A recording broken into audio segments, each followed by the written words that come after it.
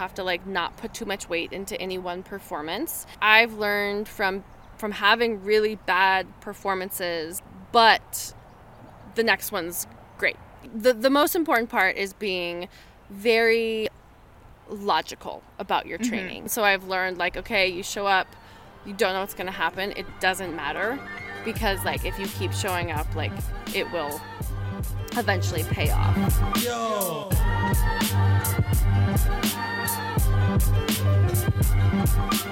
Hey, man.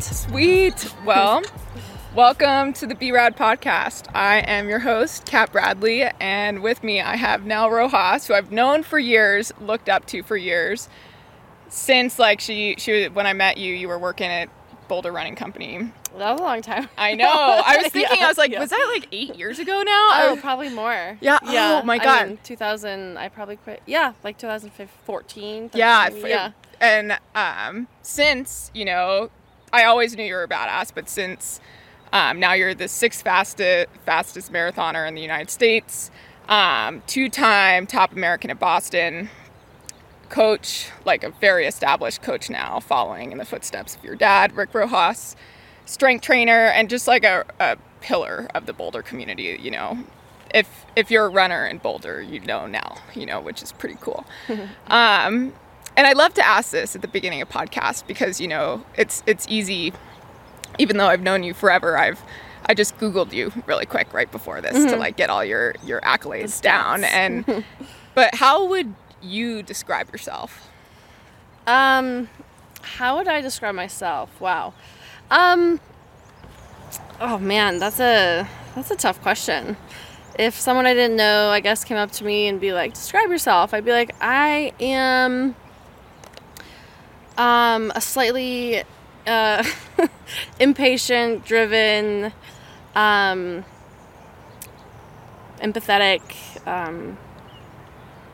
girl. It probably is that's what I would say. That, yeah, is very lucky because, I mean, I grew up in the Boulder community with an amazing family and a great support system. So, yeah, I think that's what I'd say. That's so funny that the first thing that you came out of your mouth was impatient, because like having followed you for, you know, almost 10 years, it sounds like, I would describe you as patient. Yeah, you know?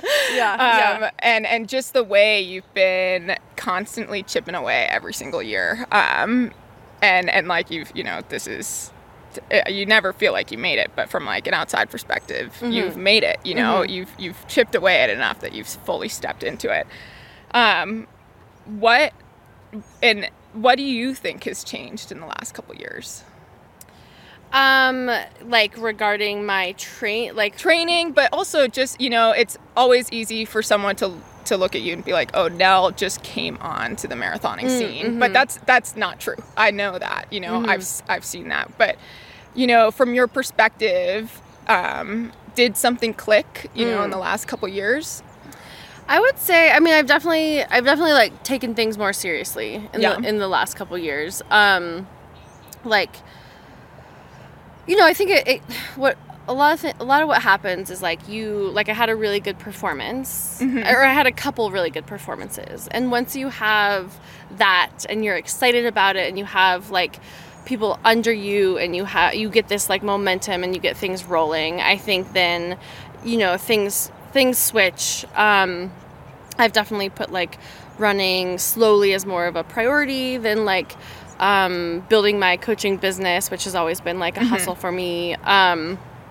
And so, yeah, I'd say like, just like I've been lucky enough these last couple of years to have the support of like Nike and Garmin and, to actually like commit and to like go 100% in. Yeah. Would you say that you committed and went 100% in first, you know, after maybe that first big performance? Was that Boston 2021 that you're talking about, or is that before? I mean, my first, like, honestly, CIM in 2018, like, I ran 2:31, which was the A standard, and I think that was really what got the ball rolling. Yeah. And then I won grandma's like right after that, and then I was 9th at the trials. And so I think really CIM was the first. Yeah. And no, I was not all in for any of those. I wasn't all in, you know.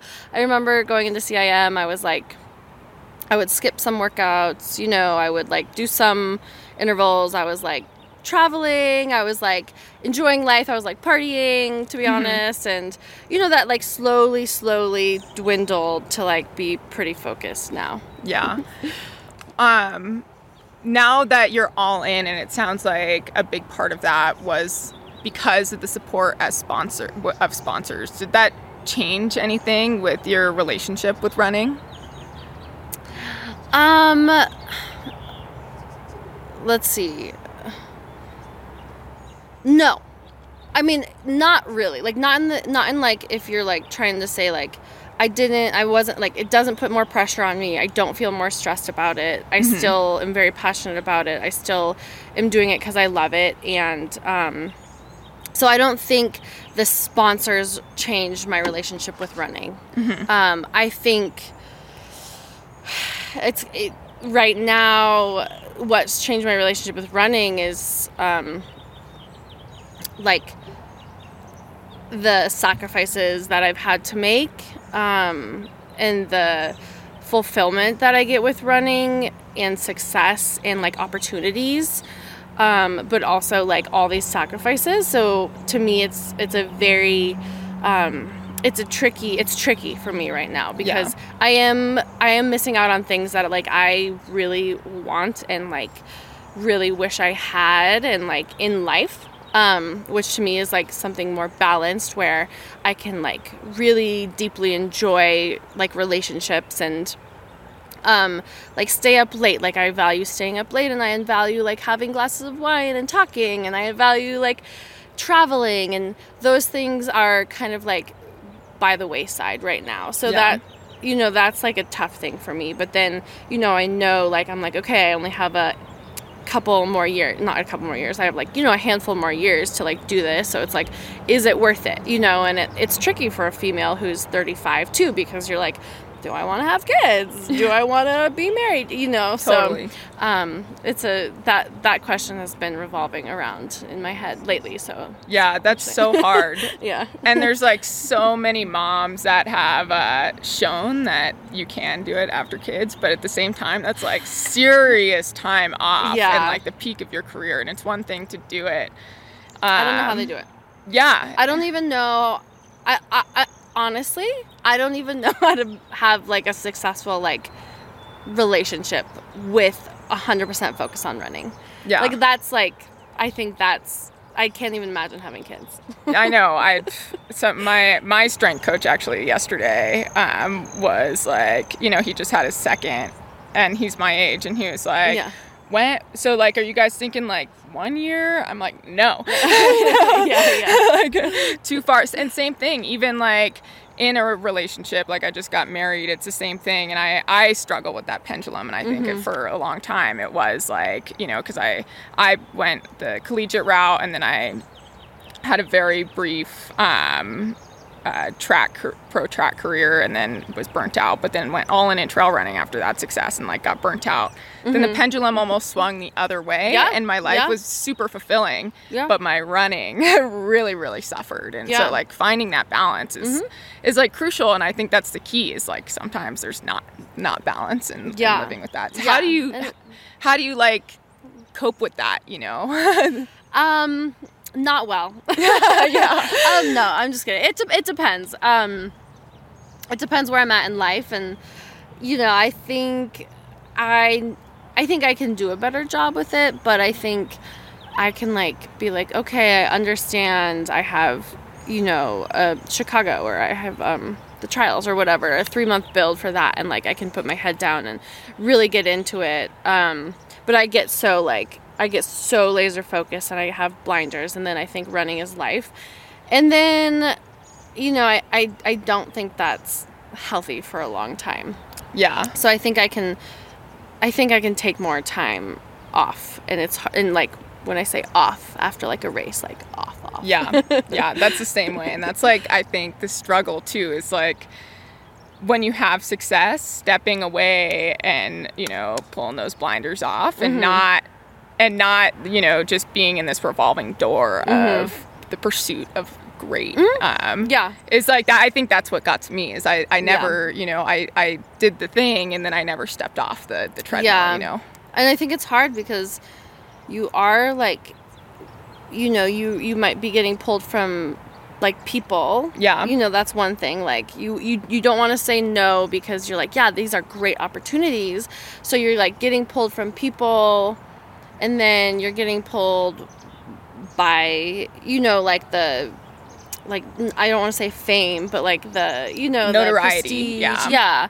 And then all of a sudden you're like, who am I? You know, like, where am I? And where is the people that matter to me in my life, you know? Yeah. So how do you stay grounded in that? How do you make sure that your goals are your goals, you know? And I, as a coach myself, a big thing that we talk about is like, you know, external goals are great, but they don't really matter if it doesn't come from an internal place, you know? And that's like, you know, I even say for a lot of my athletes, especially in trail running, like don't even look at any external metrics like splits and pace and heart rate and stuff, because that's my job, you know? So like, how do you stay grounded and what is best for you? What the goals that are important to you without being influenced by all those outside factors, like, you know, again, sponsors, that notoriety, the opportunity even that can even, you know, that's something that I get distracted by. I'm like, oh my gosh, you know, the running has opened all these doors and I get to do all these cool things, but the things often take away from the running itself. Yeah. I think it's learning and like making mistakes and by experience. And like for me, the more I get into it, you know, because at first you're excited, and then the more I get into it, the more I'm like checking, you know, I'm willing to say no to things. I'm checking on like, okay, is this gonna take away from time with whatever, my family, my friends that I really need? Is this important to me? Am I doing it for other people? And so I think I have just like a checklist in my head of like, okay, do I say yes or no to this? I'm totally fine saying no to this, letting go of this opportunity, even though like it's probably a good one. Yeah. I think it's just learning. Oh my God, that's the hardest part for me, is just saying no. Yeah. Saying no. I mean, it's like everything. I know. It's everything. And you got to say no so much, you know, whether it's to sponsors or to, you know, going like surfing with my husband, like, and that, you know, that messes up my running a lot, but like, it's something I love to do. And I just want to dive a little bit deeper into this, because when I think of someone who's just from a standpoint of, you know, the mental game, you seem to be really consistent, you know, even if you had a day that didn't go exactly how you planned, how you bounce back from that, and you don't let it get to you or get to your confidence, and that cool confidence and that, you know, resilient, consistent, and in my perspective, patient drive. Like, how do you stay grounded in that itself? Like, what do you tell yourself to keep your mental game sharp? Because like, and sharp is such a light word to use because you have shown up, like, again, in the like almost 10 years that I've known you, I feel like nothing has changed in your mental game, and it's no matter what's going on the outside. I mean, I think I have like slowly learned through just like continuing to show up and being like, okay, you have to like not have an ego, you have to like not put too much weight into any one performance. And I think I've learned from having really bad performances, but like the next one's great, you know what I mean? So I've learned like, okay, you show up, you don't know what's going to happen, it doesn't matter. Because, like, if you keep showing up, like, it will eventually pay off. And so I think it really, the most important part is being very logical about your training. So to me, it's like, okay, I'm not going to set a goal that I can't make. I'm not going to, like, tell people a goal that I have that's, like, far-fetched. You know what I mean? Totally. I'm going to keep that close. I'm going to keep, like, my goals pretty close to my heart. I'm going to, like, I'm going to look at my training. I'm going to approach the race appropriately. And I think that helps a lot because then you don't get so nervous because you're like, yeah, I got this, no problem. Yeah. Not having ego about anything because you're like, yeah, I don't care what those people think. Like, and that will just, like, help you show up every day and not get quite as nervous if you don't hit the numbers. And then, just, like, being consistent and, I think those 3 things will just, like, you know, mentally just, like, make you tougher and tougher. Yeah. Mm-hmm.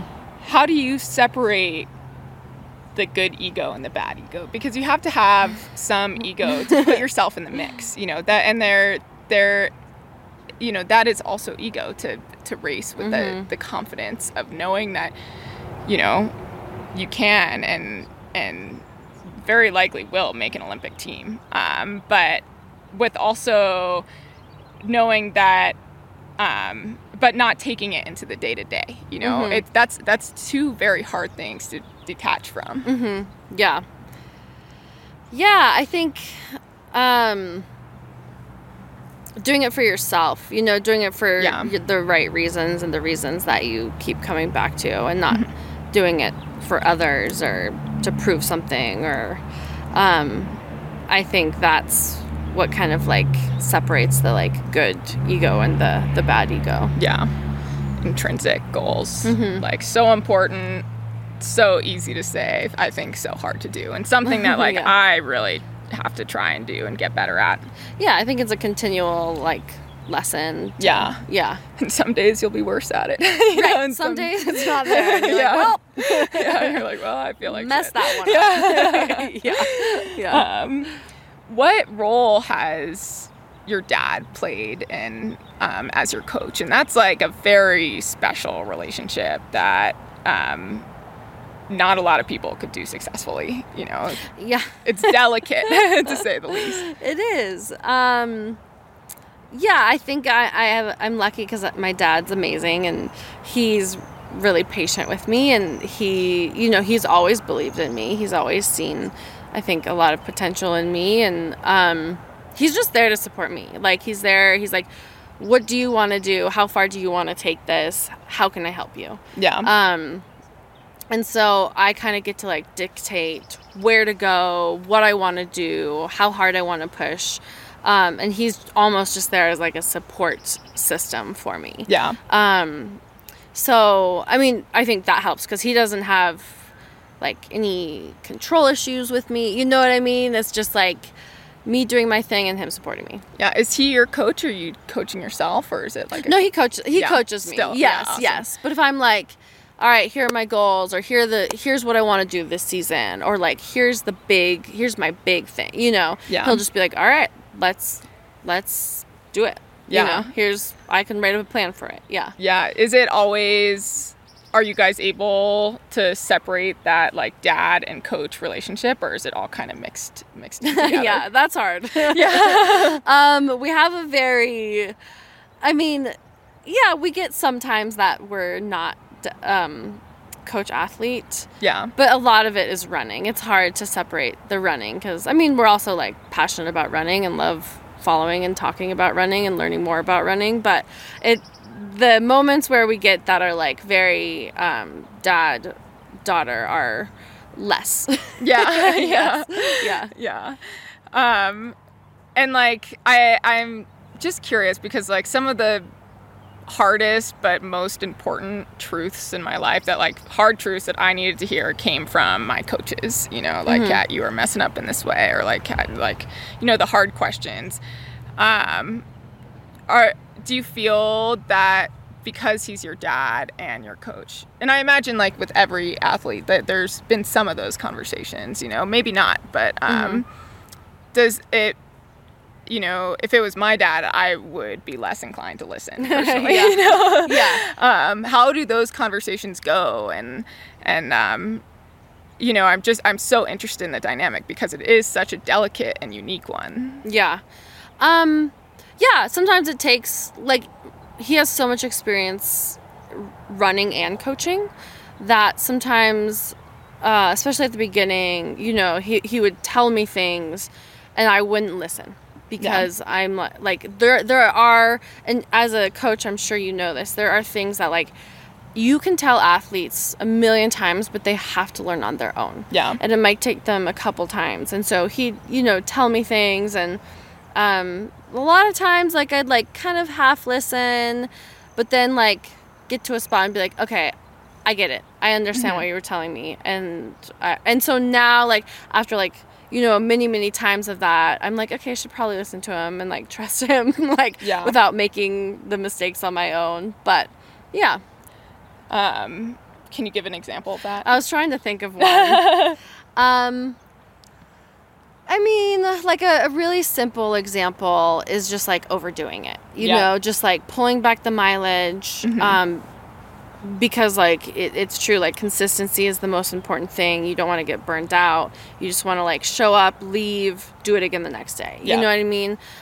Patience. So like I wanted to run a bunch of miles and he was like, yeah, I think we should keep it here, you know? And then I ran a really great marathon and I was like, wow, that really, you know, like, okay, that really worked, you know? And then, you know, so little things like that. Yeah.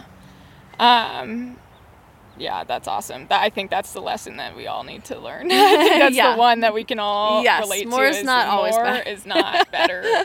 Usually not. Yeah. So you know, you have been kind of on the forefront of strength training as an endurance athlete, you know. You know, I've only known you to be a huge proponent of strength training. Even like, you know, when we met, like every other endurance coach that I knew was like, don't do it. Where did that come from? Because like it's been the thing that has like helped me the most in my running and just like staying healthy. And I think we've talked about that a little bit, and it's like so crazy, but like where did that come from in you, and how were you able to stay confident in that when there was like so much stigma around strength training, you know, 10 years ago? I mean, once again, like my dad had me like strength training in the garage when I was like 10, you know, we were doing like lat rows. I remember being like, I just liked it. Like, it was just like fun for me. It felt really good for me. That's huge. And I think I just naturally gravitated towards it. So my dad, I remember like when I was doing triathlons after college, my dad was like, we got to get you doing some Olympic lifting. Like, I think it's really good. It's like helps your athleticism. Like, I think, so I worked with a coach, and I think obviously my body's also like, more prone to like put on muscle, and like I'm a little bit stronger. And so, like, I just think I gravitated toward it. I always felt better doing it. I like doing it. I've always done it in really fun ways. So, like, my friends do it. So we would just, like, do it in a really fun way. Like, most people hate strength training because they're like, I don't want to be in the gym doing, like, reps. And I'm like, I get it, but it doesn't have to be like that. You know? It can actually be fun. And then it just, like, worked for me, you know? So there's definitely been times where, you know, in my brain, I'm like, oh, I should stop. You know, like when I got really serious, like maybe 2 or 3 years ago, I was like, oh, I need to stop doing strength training. And then it just like never worked for me, you know? I was just like, nope, my body doesn't feel good. I want to do it. I feel better doing it. So, yeah. I've like, you know, really introduced strength training in like the last 3 years or so. And I feel like my issue is I just haven't quite figured out the formula, and I tend to overdo it in my peak training when I'm overdoing it in strength. And like it is hard to figure out, especially for someone who has no weightlifting history. Like I did a little bit in college and when I ran the 800, and but like so little, like, you know, some 12-pound dumbbells. Okay. You know? Yes. No, that's a good question. It's hard to like figure out, and then the thing like I think a lot of people have to know is that there's so many ways to do it. And I think people are like, oh, I'm not doing it right, you know, and I think you just have to like be in there consistently, back off during like your build for whatever your marathon, your ultra, or whatever you're doing. You know, make sure you're not overdoing it. Make sure you're doing it in the off season so that when you're in that big build, like you already have built such a base and you just have to kind of maintain it. Yeah. You have to keep like, okay, what's the priority, you know, in your head, obviously. But there's a lot of ways of doing it. And I think if you like get help from someone and just like trust in the program and Yeah. Do you have any other advice for someone that's trying to get into it as like an endurance athlete that wants to, you know, feel strong in their running, add, you know, a new stress to their training, but doesn't know where to start? I would say like find like a strength training for runner program. Yeah. There's a lot out there. And start really light. Yeah. And start light. And if you like you're not like confident in like the movements, I would say like hire someone to like watch you and like help you for a couple sessions and make sure you're like doing them correctly. But be consistent is the most important thing. Yeah. I think like for me, and you know, I'm still figuring it out. It's like start stupid light. Stupid light. Yeah. You know, find ways to make it fun. And if like it doesn't feel right, it's probably not right. And like that's when you should find outside help. And that's like from my own mistakes. It's just, you know, tanked me, you know, not following one of those 3. Yes. Yeah. I think that's great advice. Yeah. So again, like you're such a pillar of the Boulder community. And I think that comes from being a hometown hero. I think that's from, you know, working at the Boulder Running Company, being super involved in the community.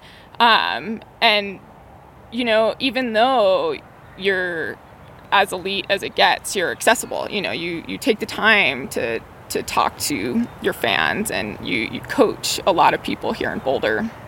And I find that really admirable.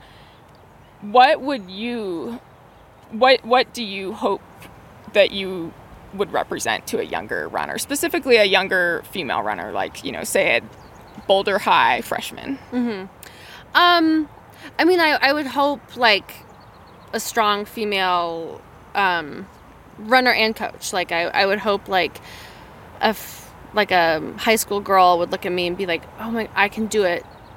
No matter like what I look like or who I am, like if I pursue my passion, even if it's not in running, I can do it, you know, or I can like be where I want to be or do it their own way, you know. I don't do it very traditionally. And I think that's like one of the cool things and very important. And I think just having like someone that, I mean, I don't, you know, I'm human. I'm not like the strongest person ever, but like a strong female to look up to and to gain confidence from. I would hope that. Yeah. Well, I think that's kind of cool that you're like, you know, human, you know, that is like, I mean, a lot of the people who are at the top, you know, you don't get to know the human side of them. Yeah. You know, and I think that is what, you know, creates a role model, is someone that you can like look up to, but also relate to. Yeah. I think that's important. Coaching, you know, we keep talking about coaching, and like, I have to ask, like, do you find that helps your own running, the relationships that you have with your athletes, or do you find that it takes away from it? I go back and forth myself. I'm like, sometimes I pour way too, you know, I'm like, I care so much about my athletes that like it can take away from my own stuff. Mm-hmm. But sometimes it just makes me passionate about the whole sport. Mm-hmm. How about you? I think, I mean, I love coaching. I love my athletes. They bring me so much fulfillment, especially though, like, I have one practice a week. Well, I coach one practice a week in Boulder at the track. And, like, those days I have, like, a strong, like, a big group of, like, these amazing, they're all females. And they're all so, like, they have such great attitudes, love being there. We all support each other. And, like, there's nothing that like, I come home from those practices and I'm like, man, I feel so good, you know?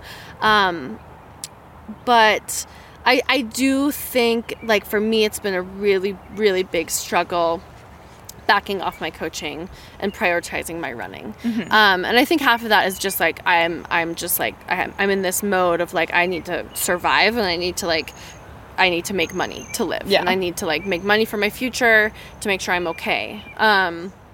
So if I had it, I think the best way, I would coach 10 athletes really well and focus on running. Yeah. But no, I coach like 50 athletes and I have like 5 coaches under me that also coach. They don't coach as many athletes, but you know, I have like a whole business. Yeah. So yeah. Yeah. In that perfect world, is it elite? Are you training like the future, or are you just training people who are super passionate about chasing their goals at any level? After my running career, I absolutely want to coach elites. Like I want to have like an elite group. Yeah. And that's like my dream for the future. Right now, I think just like I'm happy coaching anyone who is coachable. Yeah. What does success look like for you then? Like in 10 years, if you look back at like your running career, your coaching career, mm-hmm. what, you know, and your life in general, like mm-hmm. what does success look like for you? Honestly, it looks like having fulfilling relationships around me, living the life I want to live, meaning like living like with around people who I love and love me, and being able to have the freedom to do what I want every day. Yeah. Has that changed in the last 10 years? That, you know, if someone had asked you 10 years ago what success might look like? Yes, I'd be like, I need to be an Olympian. Yeah.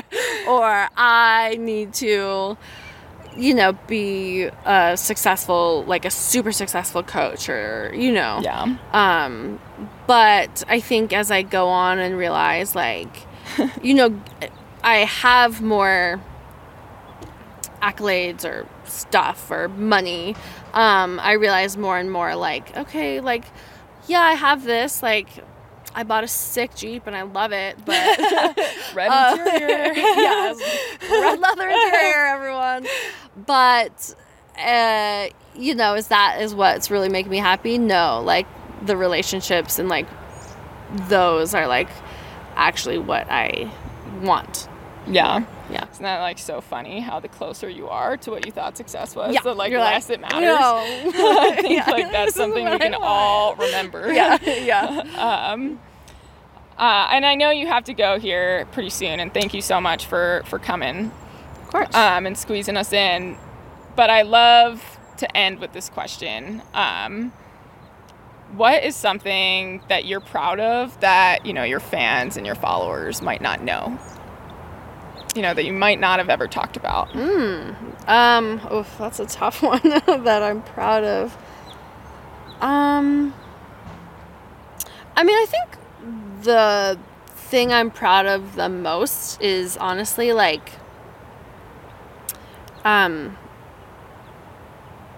like getting to where I'm at, like independently, like doing it all on my own, basically. Like yeah. I'm very proud of myself for like living in my mom's basement, being a triathlete, and then like being like, okay, I want to create, like I want to work for myself, I want to coach, and like freaking hustling so hard for so long, and finally getting to a place where I am like not taking on any more athletes, and I get to like choose what I want to do, and like be in a place where I like feel like I'm like, you know, like I've like gotten to like this really great spot in my life, and I worked really hard for it. So. Yeah. Were there times that you doubted yourself in that? You know, when you were just freaking grinding and like, oh my gosh, felt like you were beating your head against the wall. I mean, yeah, there was times I was working like 25 jobs. I was like, go, and I was like, I can't, like, this is not working. So I went to EMT school, and I was like, I'm going to become a nurse, you know, or a PT or physician's assistant, whatever. I was like, this is going to be like a stable job. I worked at an urgent care for a while to get like into school. Yeah. And, I just like realized, I was like, yeah, it's like kind of fun to learn about medicine and cool stuff. But I was like, this is like not my dharma at all. Like, I feel like this is for someone else. Like, I'm doing it. I could be okay at it, but like, this is not, like, I should be like out there. Yeah. Just going through the motions. Yeah. Because like it's easy. You saw like the easy path. And, So. Yeah. What did you tell yourself? And you kind of touched on it, but in those times where you face the doubt in your trajectory. I think I just like my gut. I think my gut was just like, you can't do this. Like, this isn't you. Like, this isn't. And like, I think I've always just like kind of known I'd be like a coach, because that's what I wanted to be, and an athlete. So I think it was more like my gut telling me things, and honestly the universe. I think like, you know, it would be like I would like do this, but then like all of a sudden I had like 5 more clients sign up or something. Yeah. And I'd be like, oh, I can go a little more here. And then I'd like go the other way. And then like somehow the universe would be like, oh, but wait, you did really well at a race, you know? And so I think it was just like every time just like pulled me back in. Yeah. And I listened. So yeah, listening is everything. Yeah. Well, I think we exactly hit 45 minutes. All right. Thank you so much for, again, squeezing us in. And I hope I get to ask you my next 50 questions next time. Sure. Thanks, Nell. Yeah, thanks for having me. Yeah. Thanks for listening, guys. Cat out.